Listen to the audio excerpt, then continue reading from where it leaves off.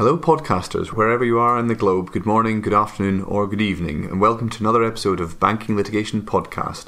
This is John Corrie, joined today by Kerry Morgan and our special guest speaker, Susan Gorgi. First up, we have a case on contractual construction. Susan, I believe you're going to take us through this one concerning implied terms, unless I'm mistaken. Can you tell us what the case is all about? That's right. This is the recent Lehman's case, LBIE and Exotics Partners, where the High Court had to grapple with whether a term could be implied into an otherwise unworkable debt security trade agreement. In this case, the trade had been made orally over a recorded line, and it seems from the judgment that this was a pretty informal affair, with the court calling the oral agreement colloquial and imprecise. So, perhaps unsurprisingly, these informalities gave rise to some problems. The parties ended up in a position where they were both mistaken as to the value of certain notes they had agreed to trade. They both thought they were trading scraps, worth approximately $7,000 when in fact they were worth over $7 million US. Oh, right. Well, that seems like a fairly significant blunder, Suzanne. Absolutely. So, first of all, the court had to deal with a question of contractual construction, but it did so applying the now well-established principles around that. There's no new law on this point, and so I don't propose to go into further detail on that here. But the interesting bit is that the court's contractual interpretation could not work without a term being implied into the contract. Without that implied term, the trade would have been impossible to fulfil. It was all to do with the contract providing for the sale of a non-integer number of notes, and whether or not there was an implied term allowing for a cash settlement of a fractional note. The upshot is that the court found in favour of Lehman by accepting the implied term, but it reached this conclusion in slightly curious circumstances. Firstly, the court was clear that the implied term was not obvious, because the implication of that term would have alerted the parties to their mutual misunderstanding. Instead, the term was implied solely on the basis that without that term, the contract would lack commercial or practical coherence. In the court's view, this included workability.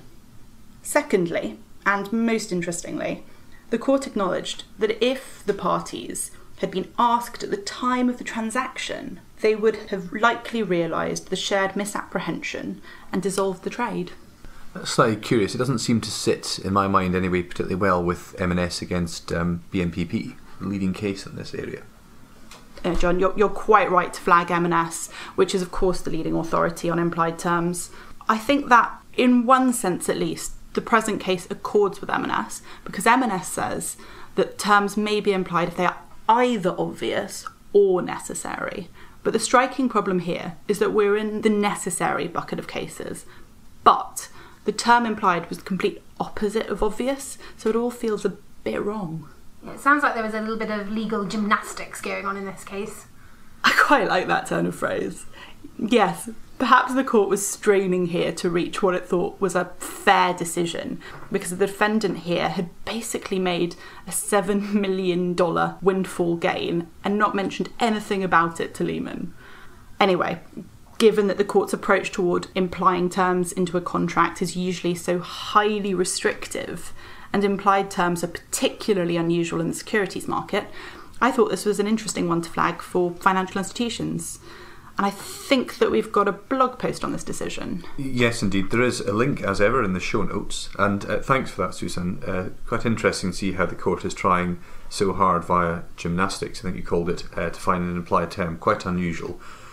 Well, moving on, podcasters, we have a couple of cases to look at from a procedural angle. Kerry, I think I'm going to hand over to you to start with our start on the deep dive for this month. Yeah, absolutely. Thanks, John. So for this month's deep dive, I've selected the case of Global Currency Exchange Network and Osage. So this was a case looking at an interesting procedural tool which is available under CPR Part 86. I won't delve too much into the facts of this case, but just as a brief bit of background, Global Currency was a financial services firm which suspected that one of its customers, Osage, had been up to various alleged fraudulent activities, even including using the account with the firm to operate a suspected Ponzi scheme. So, somewhat unsurprisingly, with these suspicions, the firm froze the account and ultimately sought an order from the court for directions asking who it should pay the frozen funds to. So you mean the firm could apply for directions under Part 86? Yeah, exactly. Part 86. And that's specifically for stakeholders or neutral parties looking for directions as to where to pay debt or money. Interpleader, isn't it? Interpleader. It's near Part 86. It is. So you'd also call it an interpleader application. Well done, John. John gets bonus points this week. Where the neutral party can seek directions for where to pay debt or money where competing claims are made or expected to be made against the funds. So in this case, the competing claims were on the one hand from the firm's customer and then on the other hand from the victims of the alleged fraud. So had the alleged victims come forward? Interestingly, no, actually. So even though the firm had been sitting on the frozen funds for 3 years, at the time of the hearing there was no indication of any potential claims being brought by the alleged victims. And did it matter that the claims hadn't been brought? So this was one of the key backgrounds actually in this case, and that's because the Part 86 procedure can only be used where claims have been made or are expected to be made. But the court noted that the CPR doesn't say made or threatened, so looking at it as a matter of ordinary language, the court said that it was possible for a claim to be expected even if it had not yet been asserted.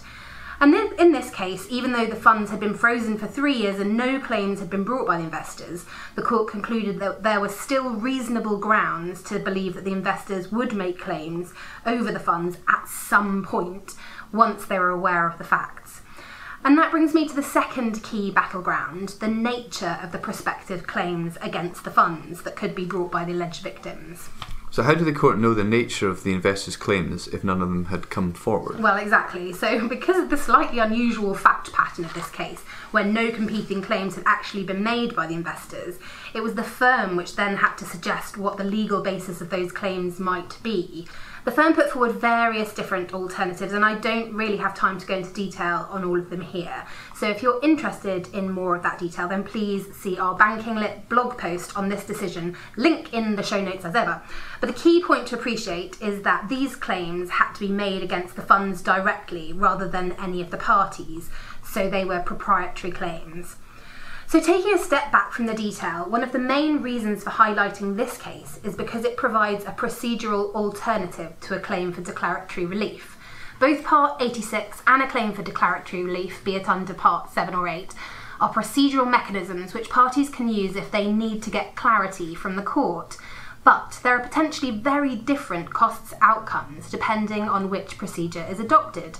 So under Part 86, the court is given a pretty wide discretion to make a cost order that it thinks is just. Now this departs from the general rule on costs, i.e. that the loser will pay the winner's costs subject to the court's discretion. And plus in the costs rule under Part 86, there's no particular weight given as to whether the applicant was successful or not. So the upshot is that there's likely to be an increased flexibility on costs under Part 86 in comparison to a claim for declaratory relief. Because the general rule on costs and declaratory relief cases is that the loser will pay the winner's costs, yeah, right? Precisely. So a claim for declaratory relief, if the applicant is not successful, in those circumstances it will, generally speaking, have to pay the other side's costs. And I think the difference between the two procedural tool and the cost consequences is logical, because a claimant under Part 86 is a stakeholder, a neutral party, who will almost always be in a neutral position and seeking protection from liability, rather than looking to make a financial gain. And this is often not the case in claims for declaratory relief.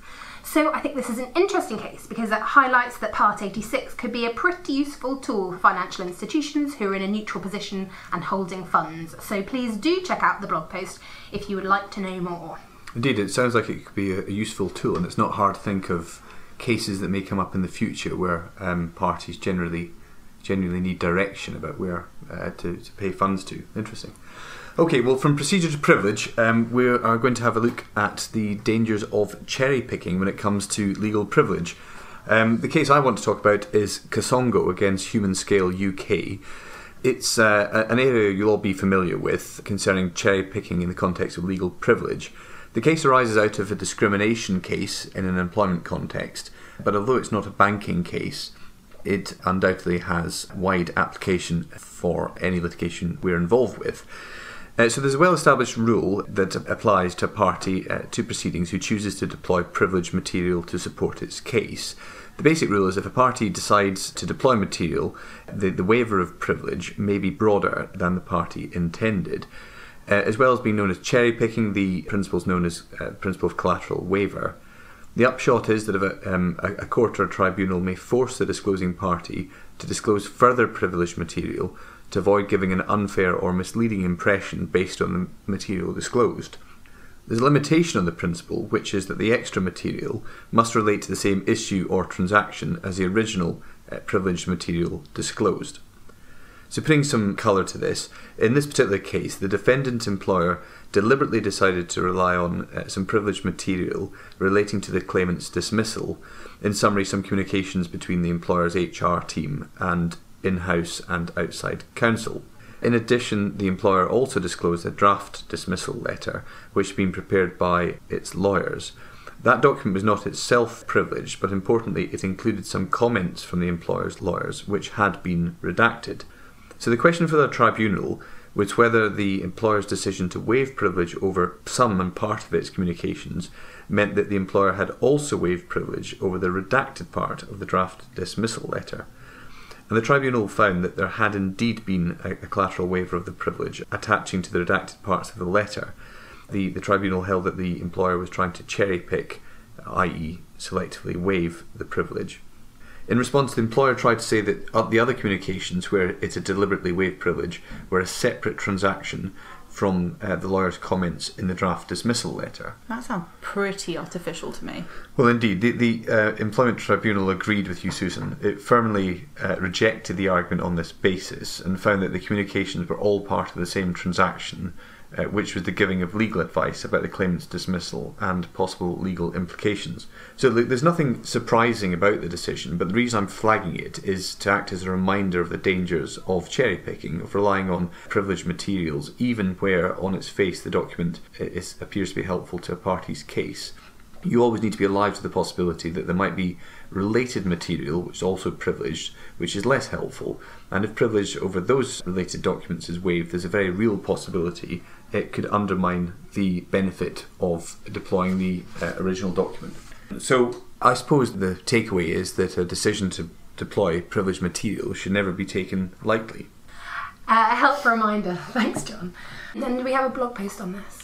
Yes, we do indeed. There's a link, as ever, in the show notes. That's all I wanted to say about that case. We've got one more to talk about. Susan, I believe you have an update for us on the Singapore Convention. Yeah, that's right. So the Singapore Convention was signed in August by 46 countries. Just to touch briefly on the aims of the convention, it's broadly similar to the New York Convention, except instead of arbitral awards, we're talking here about the enforcement of international settlement agreements arising from mediation. Essentially, this means that a party to a mediated settlement can enforce it directly in a foreign jurisdiction without having to first obtain a court judgment. And was the UK one of those 46 countries? The UK, in fact, wasn't one of the signatories, and neither were any of the other EU countries. But I think it's still worth noting because this convention is being widely adopted globally, and the signatories did include the world's two largest economies, so China and the US. So it's being adopted very widely, and it does give that extra level of reassurance that mediation is a reliable option for resolving cross-border commercial disputes. That's interesting. Okay, thank you, Susan. Podcasters, we hope you found this month's session informative. Please do look at the show notes for any detail, any questions you have. We'd be delighted to follow up with. Until next month, it's goodbye from me and Kerry. Goodbye. And Susan. Thank you very much, Goodbye. our guest speaker, Susan, and thank you for listening.